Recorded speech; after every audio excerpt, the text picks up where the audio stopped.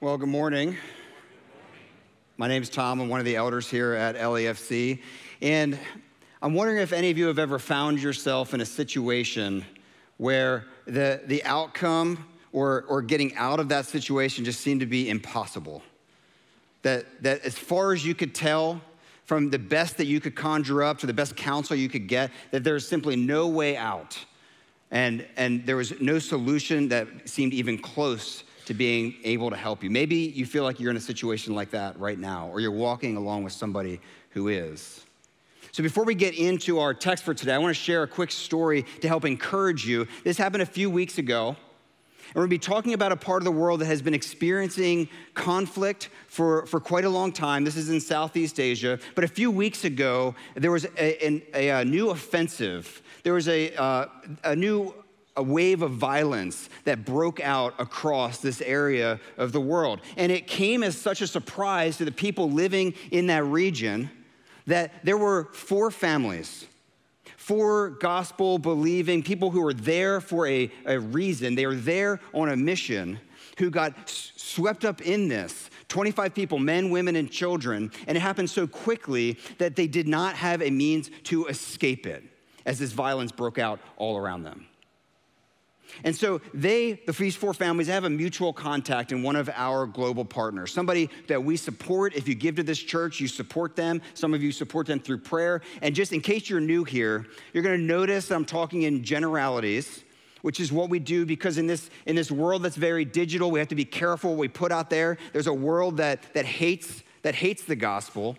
And so we got to be careful not to dox or, they're using AI tools and things like this. We have to be very careful how we talk about things going on in other parts of the world. But these 4 families reach out to one of our global partners. And what winds up happening in his life for the next couple of days is very different than the reason that we sent him there. You see, he winds up being the point person coordinating their escape. And this was a very precarious situation. So what he does, he gets on the phone, he's talking to anybody who can give him information on how to direct these families out. So he's talking from everyone from the U.S. Embassy to the Canadian Army.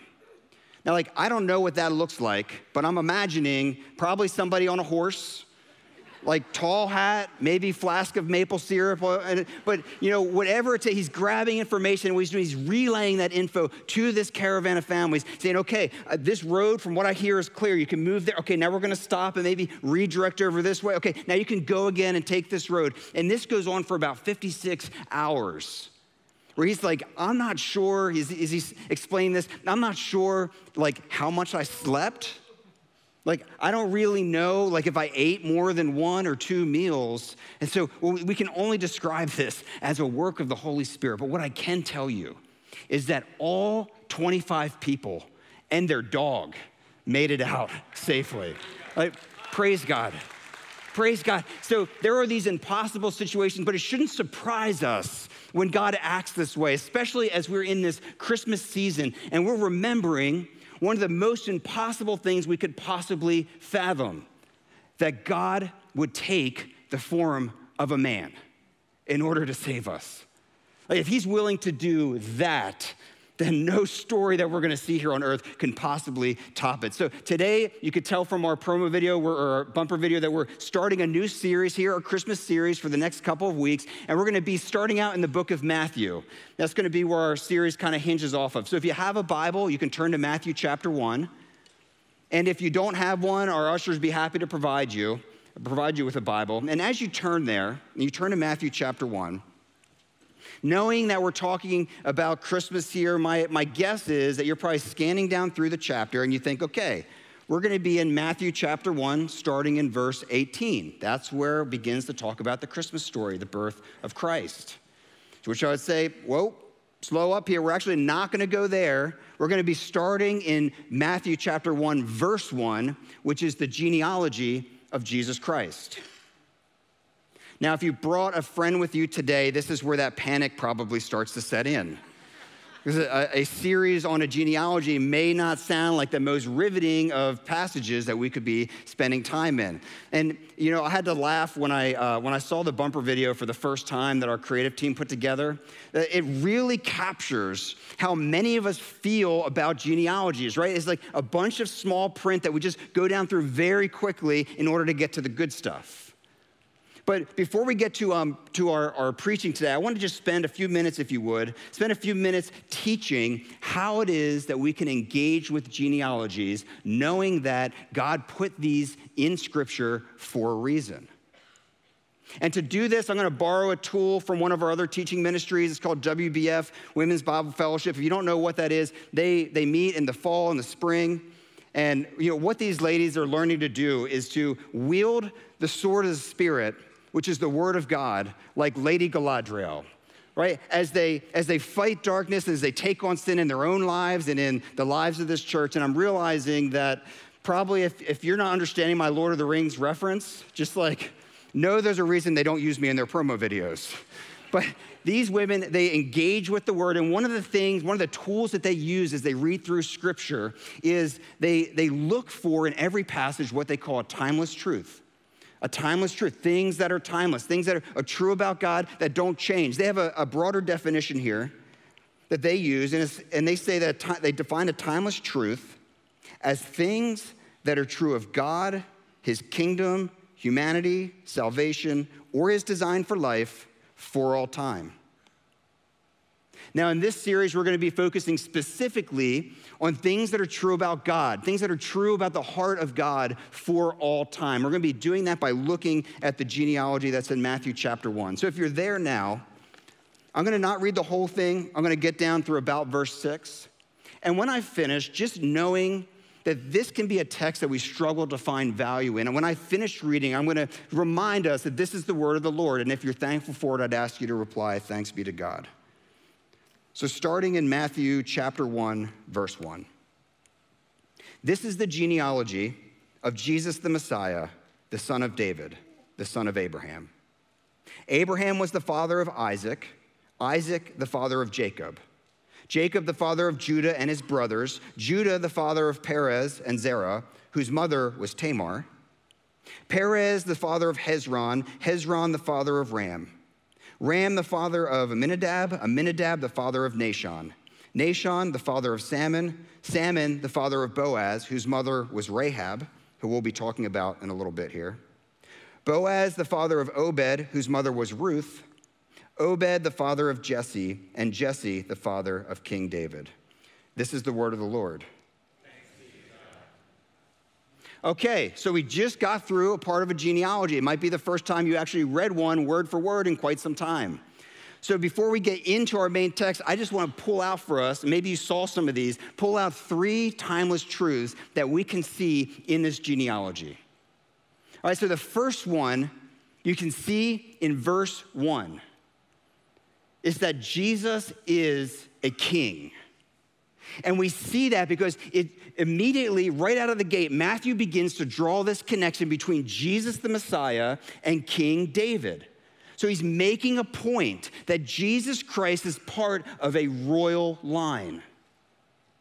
This is helpful for us because I'm sure maybe some of you have bumped into people who try to persuade you that maybe Jesus was just a good teacher.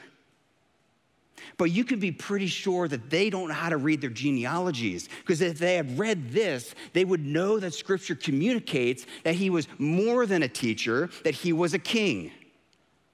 And then if we add to that what we've been reading in Genesis, and if you would read through prophecies that are in Isaiah or the Psalms, or if you connect that into the book of Revelation, you would begin to see that he was not just a king, but he was King of kings and Lord of lords. That's timeless truth number 1 from our genealogy.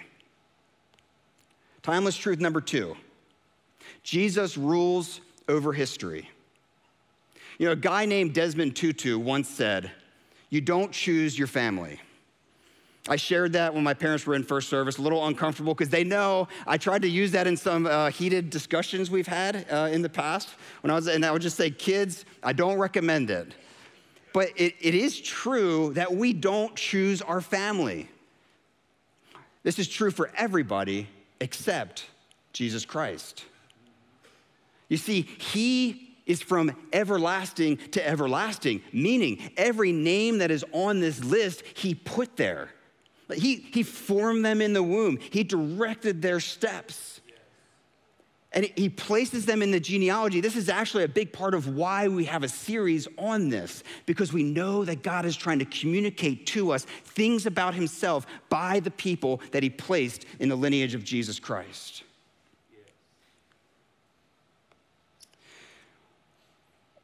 When you read through a genealogy, you could be tempted to just view it as a list of names. But when you begin to see that these names are lives and stories that he shaped, you begin to see that you're actually stepping into a diamond mine.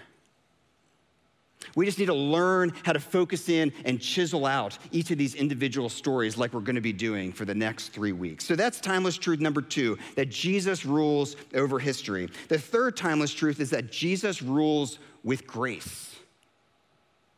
There's 3 names I want to point out from this genealogy because they really stand out as being odd, especially for the one who would be steeped in Jewish genealogical tradition, because they don't fit with many of the other names that are in here. So that would alert us that maybe God is trying to communicate something specific to us in this genealogy. And the 3 names, one is in verse 3 is Tamar, and then verse 5 we see Rahab and Ruth. So the first thing we can see about these 3 names is that these are all women. Women not typically included in Jewish genealogical tradition. It communicates, even in a time where this was culturally kind of odd, it affirms what we were reading about in Genesis and what we experience today as the church, that God has created us male and female. And so he has got both men and women in the genealogy that he is trying to express things about himself to us through them.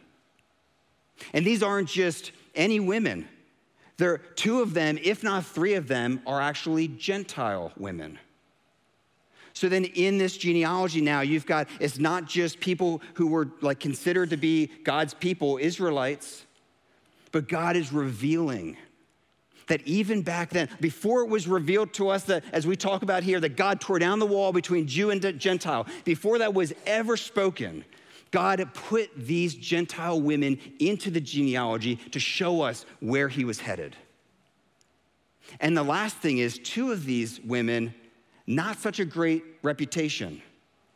2 known for prostitution. In fact, Rahab, who we'll be talking about, is often referred to in Scripture as Rahab the prostitute. I don't know how you would feel about that tagline being remembered in your name for all of history, but it's there in Scripture. But again, God is trying to show us that he is a God of grace. That's our timeless truth number 3, is that he rules by grace. And that grace is not limited by any of the types of things that we, by our human understanding, would typically limit our thoughts. It doesn't matter who you are, what ethnicity you are, what your moral history is. None of that limits God's grace. His grace is extended by his good pleasure alone. That's timeless truth number 3. So that's just one way we can look at the genealogy that we're looking at here. But now we're going to actually move on, because our plan for this morning is to just pluck out one of these diamonds, and we'll be doing this for the next 3 weeks, one of these stories from the genealogy, and looking at what God is trying to reveal to us by having these people in the history and the lineage of Jesus Christ. So this morning we'll be looking at the story of Rahab. And our outline for the rest of our time together is just 3 points. There's 3 truths we're going to look at from Rahab's life. The first one is that God saved Rahab by grace. The second is that God saved Rahab through faith. And the third is that God saved Rahab for good works. Now, if you flip over your bulletin, we've printed Ephesians 2, 8 through 10 on the back there, because that verse really connects these truths together. And I'm going to read it here for us. It says, "For it is by grace you have been saved through faith. And this is not from yourselves, it is the gift of God, not by works, so that no one can boast. For we are God's handiwork, created in Christ Jesus to do good works, which God prepared in advance for us to do. Okay, so for the rest of our morning, we're going to be in Joshua chapter 2. So you can go ahead and turn there, but you can keep this bulletin for reference, because as we work through her story, we're going to see connections between what God did in the life of Rahab and this timeless truth that we see in Ephesians. And as you turn to Joshua 2, I just want to give you a quick recap of where we're going to be stepping into the story of Israel. So Joshua chapter 2 takes place after the Israelites wandered the wilderness for 40 years. And now they're on the edge of the Jordan River, about to go into the land of Canaan, the land that God promised to Abraham, as we were talking about the last few weeks. But 40 years earlier, God had rescued the people of Israel from slavery in Egypt by great signs and miraculous wonders, bringing them out through the Red Sea, through this wilderness, and to the edge of the promised land. And when they get there, the people convince Moses to send 12 spies in to scout out the land. And what these spies see while they're there causes them to be extremely fearful. So they come back, 10 of them come back, they give a report to the people of everything that they've seen, and they work the people up into such a panic that the people decide, we're gonna stone Moses, and we're gonna raise up a new leader who will then lead us back to Egypt. And God responds with, like, do you not remember what happened like a couple weeks ago? Like, do you remember all the frogs? Like, there were a lot of frogs. Like, do you remember all the flies? You remember the darkness? Do you remember when I parted the Red Sea and you walked across on dry land? And this is what's gonna make you afraid? I promised you this land. I promised this land back at the time of Abraham. And then he says, because of your unbelief, because of the unbelief of the people, you are gonna wander in the desert for 40 years. And all of you who did not believe are gonna die in the wilderness, people of a certain age. And so that's what happens. And now in our story here, we're getting after that 40-year wandering period. If we would flip back a few chapters to Deuteronomy, we would see the death of Moses. And then after Moses, Joshua becomes the new leader of the people. So now Joshua is bringing them, they're on the very edge of the promised land. And that's where we're picking up in Joshua chapter 2. So I'm going to read verse 1 and then down through part of verse 4. It says, then Joshua, son of Nun, secretly sent 2 spies to Shittim. And that's just how you say it. Go look over the land, he said, especially Jericho. So they went and entered the house of a prostitute named Rahab and stayed there. The king of Jericho was told, look, some of the Israelites have come here to look tonight to spy out the land. So the king of Jericho sent this message to Rahab. Bring out the men who came to you and entered your house, because they have come to spy out the whole land. But the woman had taken the 2 men and hidden them. Okay, we're gonna stop there for a second. So if you remember now, 40 years earlier, Moses sent some spies in, and that didn't go so well. So here again, we see spies going in, but they're going in differently this time. You see in verse 1, it says that Joshua sends the spies in secretly, meaning he doesn't tell the people of Israel that he's sending them. And in fact, they're gonna come back at the end of chapter 2 with a good report. And when they come back at the end, even then with the good report, Joshua still doesn't tell anyone. And what we can conclude from this is that in chapter 1 of Joshua, when God promised Joshua that I will give you every place in which you set your foot, that Joshua believed that promise. He didn't need any more information in order to do what God had called him to do. In fact, in Joshua chapter 1, verse 10, Joshua responds to this promise, and this is what he does. It says, so Joshua ordered the officers of the people, go through the camp and tell the people, get your provisions ready. 3 days from now, you will cross the Jordan here to go in and take possession of the land the Lord your God is giving you for your own. And he does this before he even sends the spies. Let me tell you, to make a public declaration like this with a timeline communicates Joshua is committed. These people are going, yet he still sends these spies. And maybe it's just me, but these spies don't seem to be particularly good spies. You see, so being a spy kind of has you have two jobs. The first one is to go look, and the second one is to sneak. Right? So if you're good at looking, but not very good at sneaking, you're basically a tourist. And this is what we see unfold. I don't know if you caught the timeline here, but within hours of these spies coming to the city, it seems like everybody knows both that they're there, who they are, and what they're doing. Right? Everybody, the people knew it, the king knew it, the prostitute knew it, enough to go hide them as soon as they come into her house. So we have to ask, what is going on here? Something's not adding up. Why risk sending two mediocre spies behind enemy lines on an unnecessary reconnaissance mission? Oftentimes, God does not reveal to us all of what he's doing. You see, as this story unfolds, what we're going to learn is that this was not just a reconnaissance mission. It was also a rescue mission. Yes, sir. You see, God, in his grace for Rahab, is working a plan to save her from where she finds herself in. So these spies, while they are sent by Joshua to scout some things out, God is sending them. This is not just coincidence that they end up at the house of Rahab. Of all the homes in the city, they end up there because God is orchestrating a plan. If you have a pen, which is like a stylus with ink in it, if you have a pen, I want you to flip over your bulletin and just circle two words for me. I want you to circle the words saved, and I want you to circle the words grace. Because that is what we're seeing start to unfold here in this part of the story, is God's plan of grace unfolding to save Rahab. And what does she need saved from? It's a good question.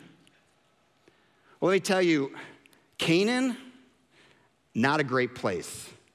Not a very good place. If we would go back to Leviticus chapter 18 or chapter 20, you would see some of the things that are taking place in Canaan. And they ranged from everything from child sacrifice to incest to all kinds of things that we're not going to mention in public. And in God's response to all these things that the Canaanites do, he says this. He tells Israel, you must not live according to the customs of the nations I'm going to drive out before you. Because they did all these things, I abhorred them. Give you a picture into the mind of God as Joshua and his armies are waiting on the banks of Jericho. So then as a prostitute, Rahab would have been subject to some of the worst of the depravity and the evil of the people of Canaan.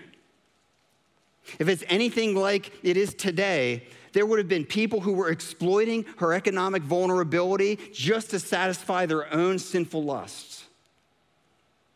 She needed a savior who would work righteousness and justice for all who are oppressed. But there's also another hard truth at play here. Hard because of the society that we find ourselves in. Even though she was a victim to these things, victimhood, no matter how egregious the acts that are done against you, does not excuse your own sin. You see, she needed a savior because the armies of Israel were being deployed by God for judgment against the sin of the people of Canaan and of Jericho, and that includes Rahab. So she needed saved not just from the life that she found herself in, but also from her own sin. Maybe some of you check one or both of those boxes. You feel you need someone to save you from the life you're trapped in. Or maybe you need someone to save you from your past, the things you've done, the things that are on your rap sheet, or maybe you check both boxes like Rahab did. But if we can learn one thing from here is that if God's grace can extend even to Rahab, based on who she is and the circumstances she found herself in, his grace can extend to each of us. It knows no limits. So let's look at what happens next here. This is in verses 4 through 7. The king hears that the spies are at Rahab's house. All right, so he sends these men to go get the spies. And when they get there, Rahab has hidden the spies upstairs, and then she lies to the king's guys. Like, she lies to the government. Government's there, she lies. She says, yes, the men were here. You're right. The men did come to my house, but they left. Like, they left about, 30 minutes ago. So, the king, he's a hard guy. You better get a move on if you're going to catch those guys because they went out through the gate. They went that way. The guys buy it and they book it. But this does raise a question for us, though, which is it okay to lie?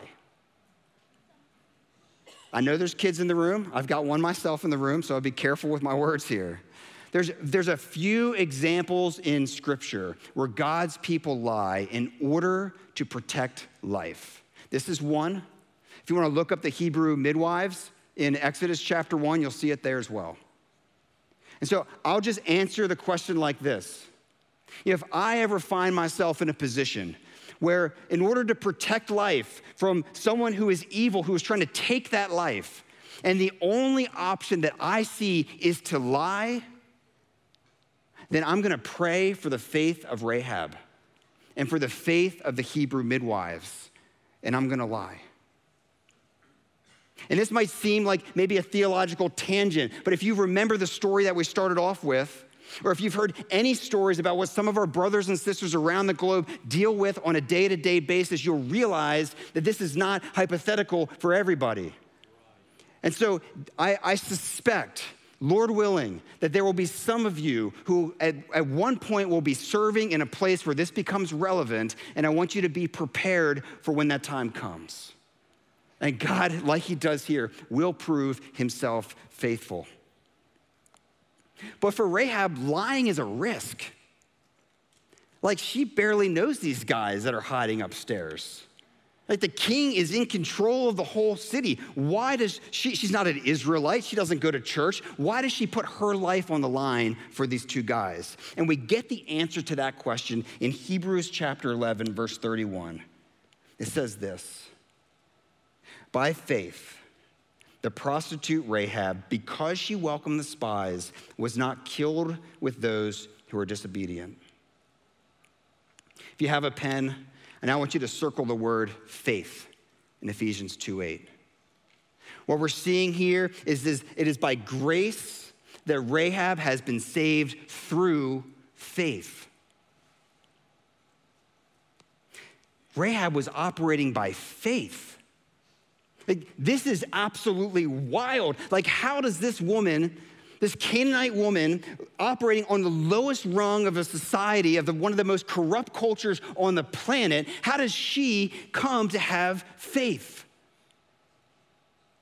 This should shock us and surprise us. There's no explanation for this. And I think we can get the answer in Joshua chapter 2, starting in verse 9.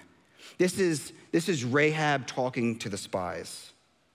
So she goes up on the roof and she says to them, I know the Lord has given you this land, and that a great fear of you has fallen on us, so that all who live in this country are melting in fear because of you. We have heard how the Lord dried up the water of the Red Sea for you when you came out of Egypt, and what you did to Sihon and Og, the two kings of the Amorites east of the Jordan, whom you completely destroyed. When we heard of it, our hearts melted in fear, and everyone's courage failed because of you. And at this point, what she's gonna say next sets her apart from everybody else in Jericho. Everyone's courage failed because of you, for the Lord your God is God in heaven above and on the earth below. Yes, sir. So she breaks out in some Genesis 1 theology with these guys. Like, this is wild. And what's even crazier is that what she says here is said almost verbatim by Moses a couple weeks earlier, maybe a few months earlier, when they defeated Sihon and Og. Moses said to the people at this point, he told the Israelites, acknowledge and take to heart this day that the Lord is what? Is God in heaven above and on the earth below. There is no other. This is the very acknowledgement that the people of Israel failed to make 40 years ago. And here is this Canaanite prostitute declaring this truth that we still praise God for today. The people saw what God did. The Canaanites saw what God was doing. But Rahab believed that the God who did all these things surely must be the God of all creation, the God of heaven above and on earth below. So because she heard, how does faith come? It comes by hearing. So she hears of what God has done, and she believes enough to then protect some of God's people at the risk of her own life. This is absolutely amazing. And this woman, she has got some guts. I want to read to you starting in verse 17 here. So she negotiates with the spies now. Like, this faith gives her so much boldness that she begins to negotiate and say, I will help you with your escape, but I got some requests. I got some family that needs saved, and I'd like to be saved as well. So they go through this negotiation, and in verse 17, this is where we pick up. It says, now the men had said to her, these are the spies, this oath you made us swear will not be binding on us unless, when we enter the land, you have tied this scarlet cord in the window which you let us down. And unless you have brought your father and mother, your brothers and sisters, and all your family into your house. If any of them go outside your house into the street, their blood will be on their own heads. We will not be responsible.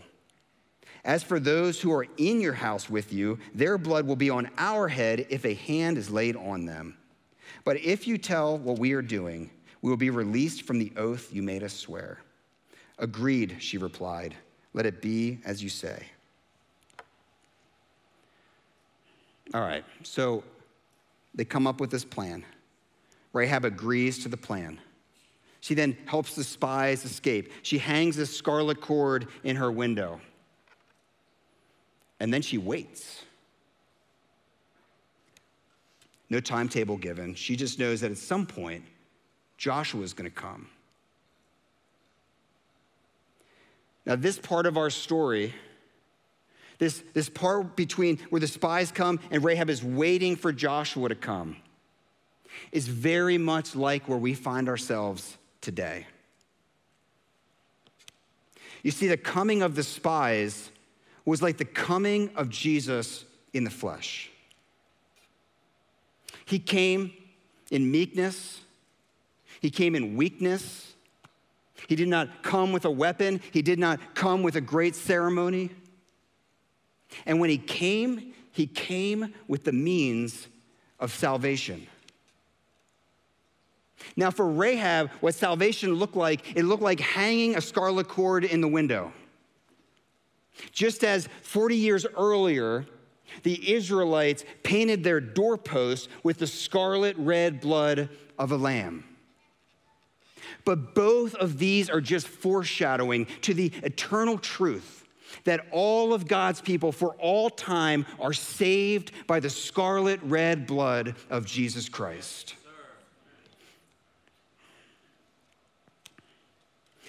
But we must believe this by faith. You know, you've heard now what God has done for Israel. You've heard stories of what he's doing even just a couple of weeks ago. But we were all then faced with a choice. Are we going to believe what we're hearing by faith? Are we going to trust in Jesus Christ for the salvation from our own sins? And as you consider that question, I want you to keep in mind, especially this Advent season, this season where we talk about the coming of Jesus Christ, the advent of Jesus Christ. We also remember that Jesus is coming again soon, and the second time will not be like the first time. Let me read a few verses here from Revelation about what the second time will look like. It says, "Then I saw heaven opened, and behold, a white horse. And the one sitting on it is called Faithful and True. And in righteousness he judges and makes war. His eyes are like a flame of fire, and on his head are many diadems. And he has a name written that no one knows but himself. He is clothed in a robe dipped in blood, and the name by which he is called is the Word of God." You know, in these Christmas seasons, it can be easy to take comfort in the first coming of Christ while living as if he isn't coming again. I mean, remember what the spies said. They said, if you go outside the house into the streets of the city, your blood will be on your own head. Meaning that if you live like Christ isn't returning again soon, you're taking a huge risk. Yes, sir. You know, one of my friends, probably one of the most brilliant, self-aware people that I know, I was in a conversation with him once, and he told me this. He said, "I'm not ready to give my life to God just yet because I still want to make more money." He knew something that many of us struggle to remember, that following Jesus Christ, it does come with a cost. But we know staying in the room rather than going in the city, we realize that might come with a cost, but what we will receive are riches that are everlasting in Jesus Christ our Lord. And so it is worth it to count whatever cost it's going to be in order to trust in Jesus Christ and follow after him. And this is what the story of Rahab is calling us to. And so I ask, if he returns again soon, where will he find you? Will he find you living it up in the city?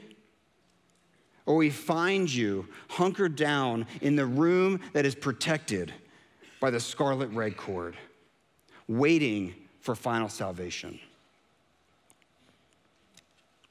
All right, as we move to close here, the last question is, then what should we be doing here between the first and the second advent, the first and second coming of Jesus Christ? On the back of your bulletin, Ephesians 2:10 says this. It says, "For we are God's handiwork, created in Christ Jesus to do good works, which God prepared in advance for us to do." And I want you to circle, to do good works. God saves his people by grace through faith for good works. Like, that's why we're all still here, because God isn't done with us yet. It's why James says of Rahab, he says Rahab the prostitute was considered righteous for what she did when she gave lodging to the spies. And so the question we really need to just ask is, what is God calling us to? Maybe he's calling you to fight like Joshua. Like, maybe there's a stronghold of some kind in your life, and this can look very different for each of us. Maybe there's a stronghold of greed in your life, where your income or your net worth or your assets just consume your mind and make you weigh all of your decisions through that lens. Maybe there's a stronghold of lust in your mind that keeps you from walking everyday life without these other thoughts coming into your head. Maybe your struggles with pride, being the center of attention, desire for power, wanting control, wanting to live self-sufficient without dependency on others. I don't know what it is. I also know that some of us are trapped by walls of addiction. And we know now that substance abuse is not the only addiction we struggle with. In fact, probably in the church, our number one addiction is with technology. It's where we go to when we want to escape from the situations we find ourselves in. But whatever it is, I want you to remember the words that Moses gave to Israel when he said, "The Lord your God is the one who goes with you to fight for you against your enemies and to give you victory." And I want to tell you that there are people in this church that have decided, I'm not going to fight alone. I'm going to come together.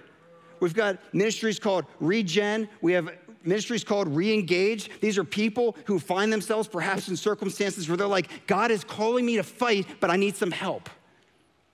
And there are people here who are actively fighting and would love to come alongside of you and fight with you as well. But maybe God is calling you to walk in the obedience of faith of the spies. Like maybe you feel like a mediocre spy. Like, that's my struggle. Many days in life, even this week, I feel like a mediocre spy. Or maybe you feel like you're on a unnecessary mission. You don't really understand why God has you in this job where there's no room for advancement. Or you're at home with kids that like barely speak English, trying to figure out, I'm a full-grown adult here and with these kids all day. Like, I don't know where you find yourself in. But we're called to live in the obedience of faith wherever we find ourselves, trusting that God has plans at work for us that we can't possibly comprehend right now. You were created by God for good works, which he prepared in advance for you to do.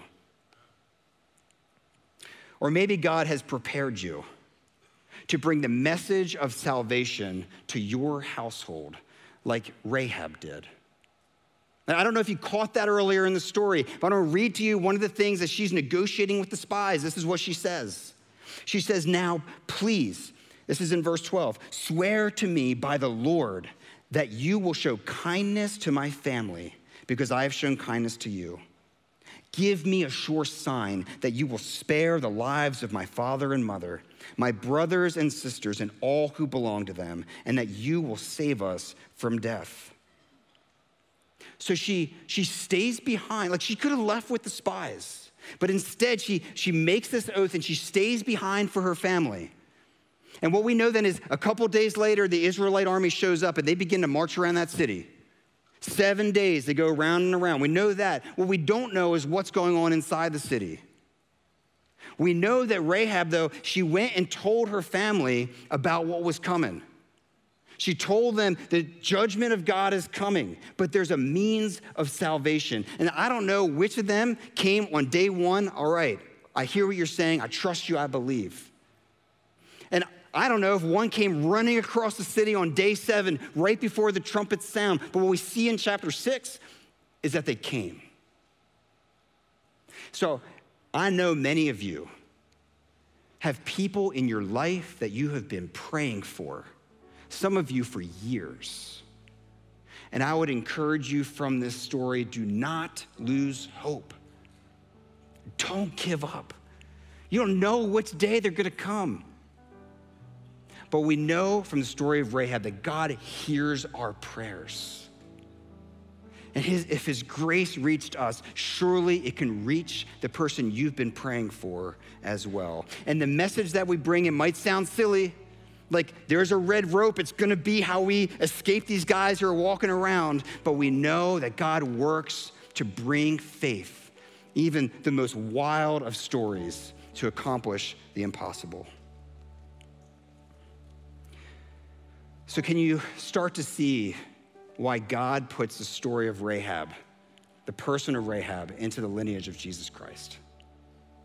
It's to show us the timeless truth that it is by grace you have been saved through faith. And it's not from yourselves, it is the gift of God, not by works, so that no one can boast. For we are God's handiwork, created in Christ Jesus to do good works, which God prepared in advance for us to do. Now I say, please stand, because at this time, we're gonna sing about a truth that is so timeless that it was as true for Rahab as it is still for us today.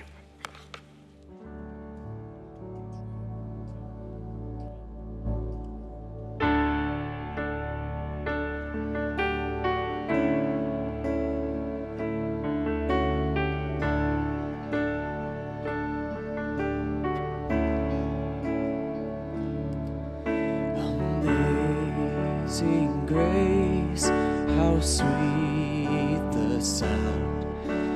that saved a wretch like me. I once was lost, but now am found, was blind, but now I see. 'Twas grace that taught my heart to fear, and grace my fears relieved.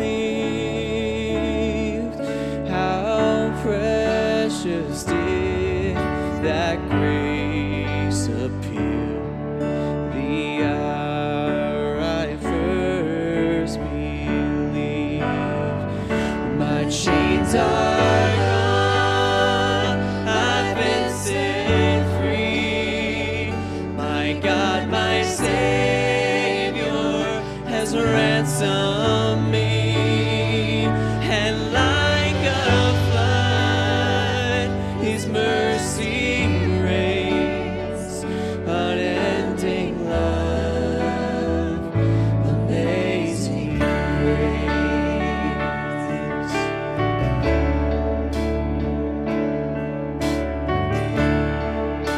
Sing, the Lord has promised good to us.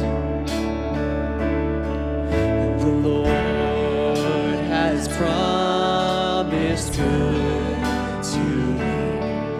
His word my hope secures.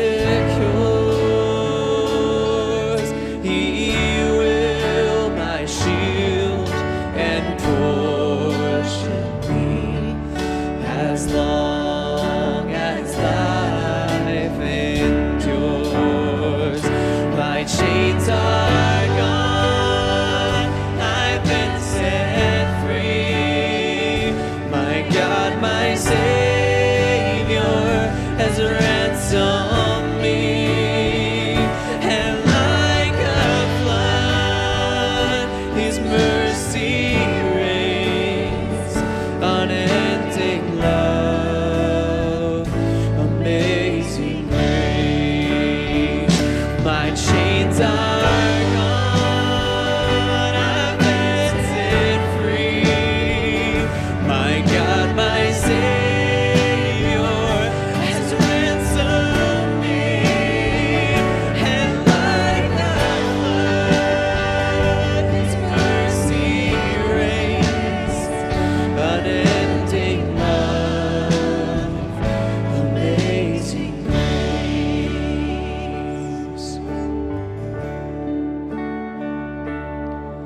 The earth shall soon dissolve like snow. The sun forbear to shine, but God who called me here below will be forever. Sing, you are forever. One more time, you are forever mine.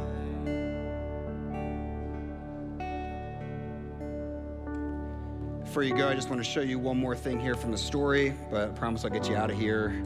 Our Pat Kidman rooms are probably devolving into Lord of the Flies right now, so gotta get you going. But I want to share the conclusion of our story from Joshua 6, chapter 6, verse 25. It says, "But Joshua spared Rahab the prostitute with her family and all that belonged to her, because she hid the men of Joshua that Joshua had sent as spies to Jericho.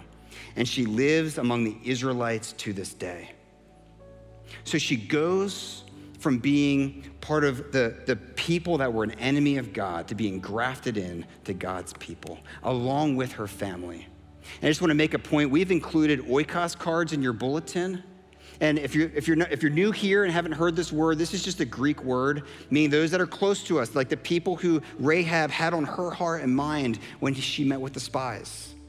So I would encourage you in this Christmas season, as we think about the first and the second coming of Christ, to maybe fill out this card with the names of people who you're praying for. and remember them as you remember the advent of Jesus.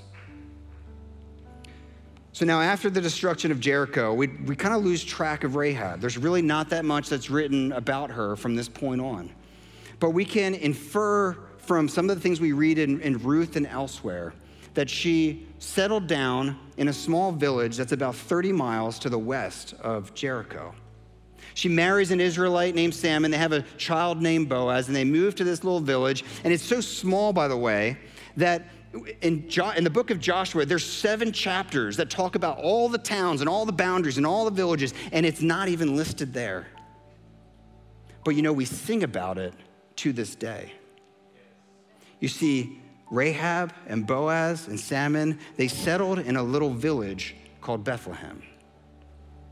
And what this should tell us is that when we're walking by faith, even our mundane decisions, God can use for eternal impact, even if we don't get to see it while we're here.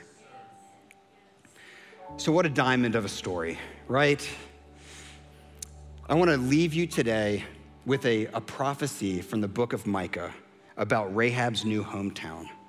It says this: "But you, Bethlehem Ephrathah, though you are small among the clans of Judah, out of you will come for me one who will be ruler over Israel, whose origins are from of old, from ancient times." Unlikely origins.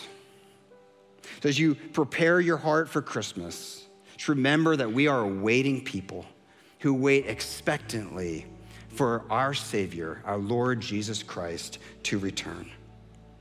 At this, go in peace. You are dismissed.